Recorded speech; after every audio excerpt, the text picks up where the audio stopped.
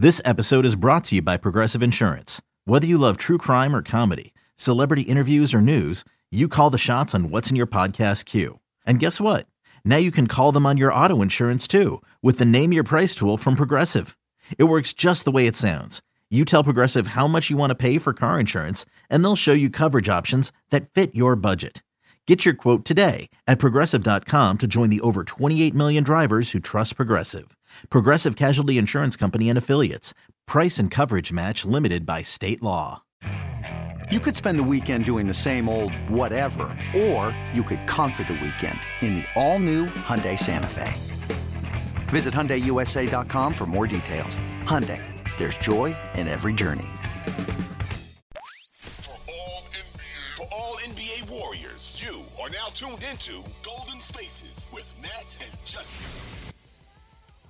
Welcome to Golden Spaces, an Odyssey original podcast. I am Natalie, also known as Natfluential on Twitter and elsewhere, and I'm joined with my wonderful co-host, Justin Grant, the Package JG, and I'm happy. That's why I'm talking like this. This is vibes, because the Warriors dominated the Clippers for the most part from beginning to end. Is that what you saw, Justin? Domination? Yeah, pretty much. It definitely looked like they were missing their two best players, and that's what it's supposed to look like. So exactly. I want no close game. If tonight would have been a dogfight, I would have been tight, because I was tight about Houston being that close. Right. So yeah, they took care of business. Easy dubs. Good vibes in the chat, and good like vibes I said, that's how it's on the court, on the pod. Everywhere. This is the way. Y'all can't see me because I'm dancing. It's a good thing we don't do this show on video anymore. Yeah, because I'm happy. I'm like super excited. Seriously. All right. So what? Okay. Where do we start? Like for me, I think it's the noticeable change with putting Dre and Wiggs together with that second unit. Like, I just feel like that's a big difference maker. So you probably agree, but tell me why that works. And also, is it sustainable over the course of the season? Yeah, it's as sustainable as Jay's health is. Like if he tweaks something or just has to sit out, then it can obviously be disastrous for the starting lineup and that unit itself. But it works because Draymond is essentially the connective passer and the offensive hub that they need in that second unit to kind of settle everybody down, right? Obviously, Jordan is like a firecracker, right? He's going to make 1,000 moves and take some quick shots, and sometimes he's going to dribble 50 times in a possession. You need somebody to kind of settle him down and set him up. Dante is another guy who, for the most part, might make good decisions, but he has his moments where he might just kind of go off the rails a little bit and try to make a play that is a little risky. And then the other bigs usually that are out there or wings that are out there are guys that just kind of play off of them, and then they might touch the ball and just shoot it real quick, right? So Draymond just kind of gets everybody set up. He, holds the ball at the top of the key. Everybody passes and cuts and stuff like that off of them, and he's also an amazing screener himself. So it just makes it way easier for Jordan and Dante and Wiggs to kind of get the shots that they need to get. And then defensively, obviously, he quarterbacks everything. He's going to get the rebound, push and transition. He's going to tell everybody where they need to be. I think they ran a lot of zone in that second unit as well, so it makes it much easier for him to just navigate things from the back line. And, once they get out in transition and get some stops, they got a lot of steals off of it. It makes the offense that much easier. So definitely really, really good addition to that second unit. So Lamb got the primary bulk of the minutes with that unit. What does that mean for Joku? I mean, Lamb was solid tonight. He had been looking a little shaky in the last few games. I don't know if that's because two of those were on the road, right? I mean, we kind of talked about this a little bit on the last episode that like role players play better at home. So I don't know if that's what it was, but he looked solid tonight. So even though some would say I slandered him tonight, I really didn't. I just asked, what he did to get like a permanent spot in the rotation, you know, because I get the things that he does well, totally get it. But also, like, he makes mistakes. Sometimes he's great out there, and that gets other guys benched, you know, and I feel like it doesn't get, I mean, shoot, like JP got yanked tonight, like after blowing a layup, you know? And so I don't know. Like, I mean, Joku was out there tonight, and Moody still is not seeing the court. So, I mean, is Lamb a permanent fixture? Like, I don't understand. And like, I guess I can't really say shit because he played well tonight, but I would like Joku to be getting more minutes. And I know Moody, I mean, it's going to be tough with Dante, but I don't know what to make of it. Yeah, I think Lamb and Moody aren't necessarily competing for minutes just because, you know, obviously they don't play the same position. Lamb's a little bit stronger, bigger.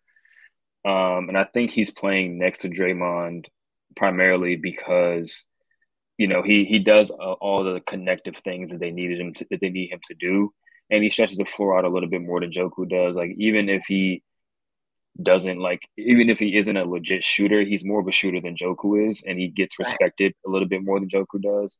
And then the little subtle things that he does, like Steph's running to his corner, he dribbles forward a little bit and allows Steph that corner shot that he loves to get, that relocation three. Stuff that Joku doesn't really do as often. Did you see when it happened? It was delayed. But it happened. I was like, all right, I got to give this nigga credit because reluctantly, because I was having flashbacks to Kelly Oubre. Right. And guys who just don't do it, right? So I'm sorry. Yeah, he does the Warrior things. No, you're good. He does the Warrior things that Steve Kerr loves. And like you said, he had a good game today. So position-wise, it makes sense for now. I do think if they end up making a trade for somebody, another four-horn player, then he will probably be out of the rotation at that point.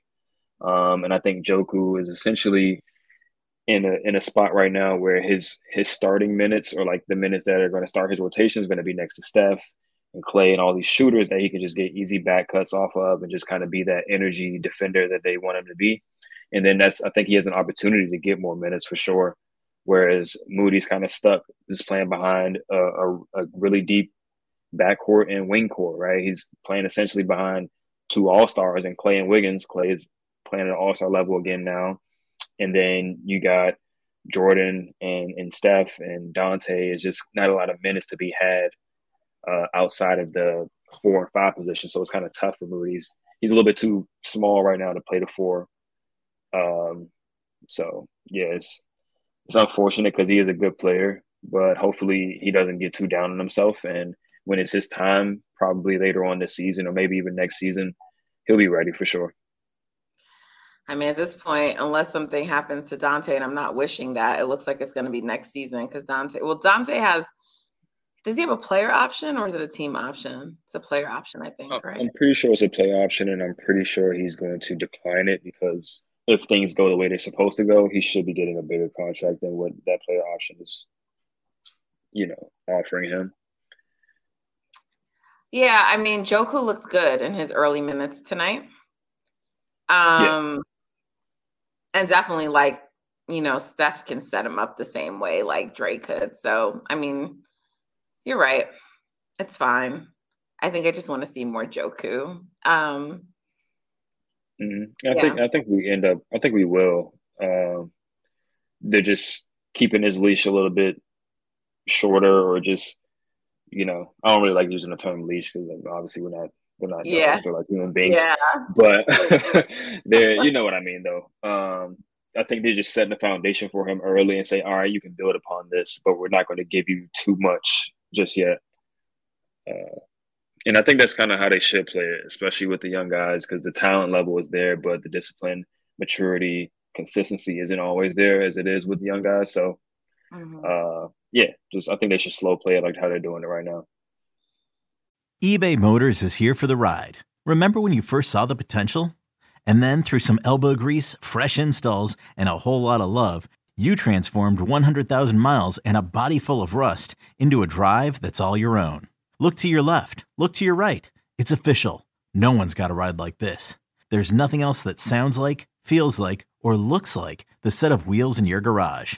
With over 122 million parts, you can make sure your number one ride or die stays running smoothly. So there's no limit to how far you can take it. Brake kits, turbochargers, engines, exhaust kits, roof racks, LED headlights, bumpers, whatever your baby needs, eBay Motors has it. And with eBay Guaranteed Fit, it's guaranteed to fit your ride the first time, every time, or your money back. Plus, at these prices, well, you're burning rubber, not cash. Keep your ride or die alive at ebaymotors.com. Eligible items only. Exclusions apply. Okay.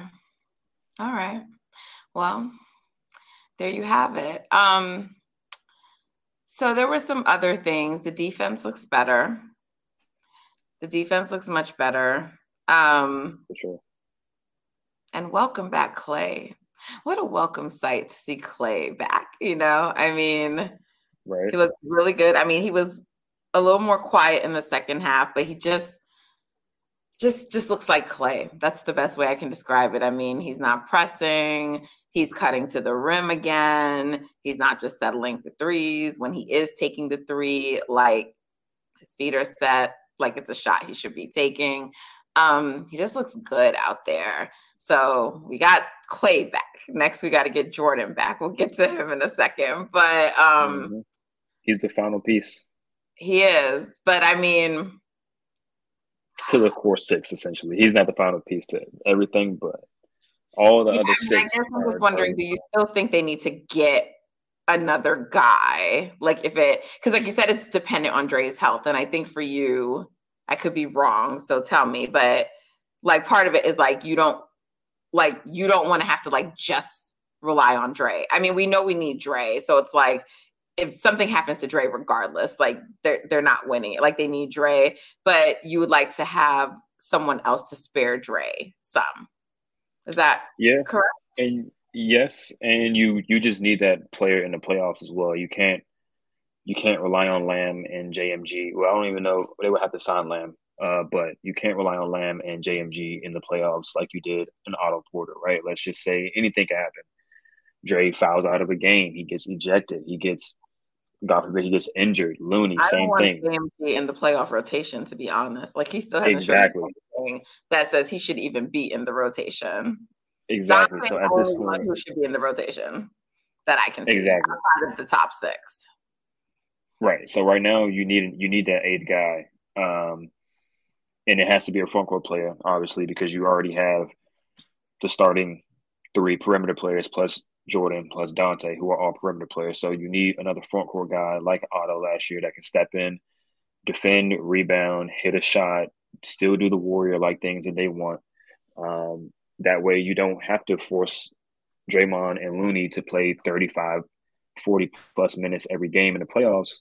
And for those 10 minutes that they're sitting, the Warriors are getting killed. Or you're going to have to play Wiggins at the 4 and make him even more tired throughout the game. You know, it's just – you need a complete team to win a championship. You need at least 8 guys in your playoff rotation that you can rely on. And you need at least 3 front court players that you can rely on in the playoffs. Like, that's just really more than 3, but you need at least 3. And Kerr really likes to go 9 or 10 deep in the playoffs. He does until like maybe gets really late and then he just goes 9. But 8 would even be a short rotation for a Steve Kerr team. Right. So let's talk about that because there were some rumors today, you know, about the Warriors potentially having interest in Miles Turner and Poeltl. Oh, is that how I say it? Poeltl. There you go. Yeah, it's pronounced nothing like it's spelled. But yeah, I mean, I know those are 2 guys I've been seeing the fan base and people talk about a lot. I'm trying to see who. So Eric Pincus. Yeah, never heard of him. Never heard of him either. Shout out to him though. But he's some salary cap strategist. So I don't know how reliable this is, but apparently he was the one who was reporting it. So I don't know, but whether it's real or not, I'm not sure. But Poeltl I feel like we've maybe talked about Pirtle on here. I'm not sure. But Pirtle is someone who you would be interested in, right? I sort of know how you feel about Miles Turner because his name used to come up last year. I don't know how I feel about Miles Turner, though. We'll go to him in a second. But let's talk about Pirtle.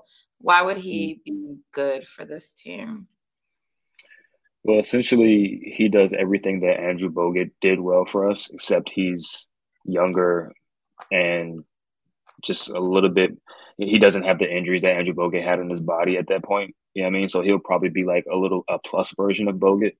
Rebounds well. Because there was a time that like in a certain series where Bogut got benched or like, like can he? Yeah, I mean, the thing is, I think Bogut. Like I think we kind of not misinterpreted, but like we look at it differently. Like with Bogut, because he got benched essentially because their best lineups were the death lineup, right? I don't think it was like Bogut can't play. It was just like we're so much better than this team when we just play our 5 best players that there's really no need to play Bogut a ton of minutes. But Bogut was definitely like a positive impact player in the playoffs for us just because his rim protection and stuff like that. And we obviously saw that in the 2016 finals when he went down. Of course. And Kyrie and LeBron, it was just a layup line at the rim. So, underrated aspect of what really hurt them in the finals that like for sure overlooked. For sure. And Pirtle provides a lot of what Bogut provided. He's one of the best rim protectors in the league. He has been for the last few years. He's a great screen setter. He's also a guy that can pass out of the high post and, kind of do a lot of like what Sabonis does. He plays in the Spurs system, which is very similar to the Warriors as far as ball movement and player movement. So he's kind of one of those players that just fits perfectly in the Warriors system. And then you have a guy like that coming off your bench. He just solidifies your defense even more. So yeah, I'm all for Pirtle for sure. That's what I was going to ask about though. Why would the Spurs trade him to us? Like what do we have? Because they don't usually like to trade. Granted, they're in rebuilding and tanking mode, but like they usually don't like to trade to like people in the same conference with them, Granted, I know I've had a different kind of relationship, I think, with Kerr and the Warriors than like him just like not wanting to trade to the Lakers because of history or, maybe wanting to spite Kawhi Leonard. But do you think that's something they would do, a trade they would make? I'm not sure. You make a good point with that. But at the same time, you also, you just said his relationship with Steve, maybe that, holds some weight to him and he's just like, we're just throwing him a bone. And depending on what the Warriors give him back, if it's, a Wiseman package or something like that, or maybe Moody's included or something, they're going to be good. They're going to be getting back a player that they can work with and develop. I would hate for it to be Moody. Going to Spurs, like I just know he's going to be so great if he goes there, and then it's just going to be like I would hate for Moody to go literally anywhere. I want him to stay with the Warriors, but in the event that happens, or maybe they throw in some future picks or something like that, that can also be pretty attractive to the Spurs. So yeah, I guess they can just throw some young guys at them and some picks at them and see what happens. All right, this is a good discussion, and I still want to talk about Miles Turner. So let's get back to it in the next segment. Thanks for tuning in, guys. You're listening to Golden Spaces with Nat and Justin. We'll be right back.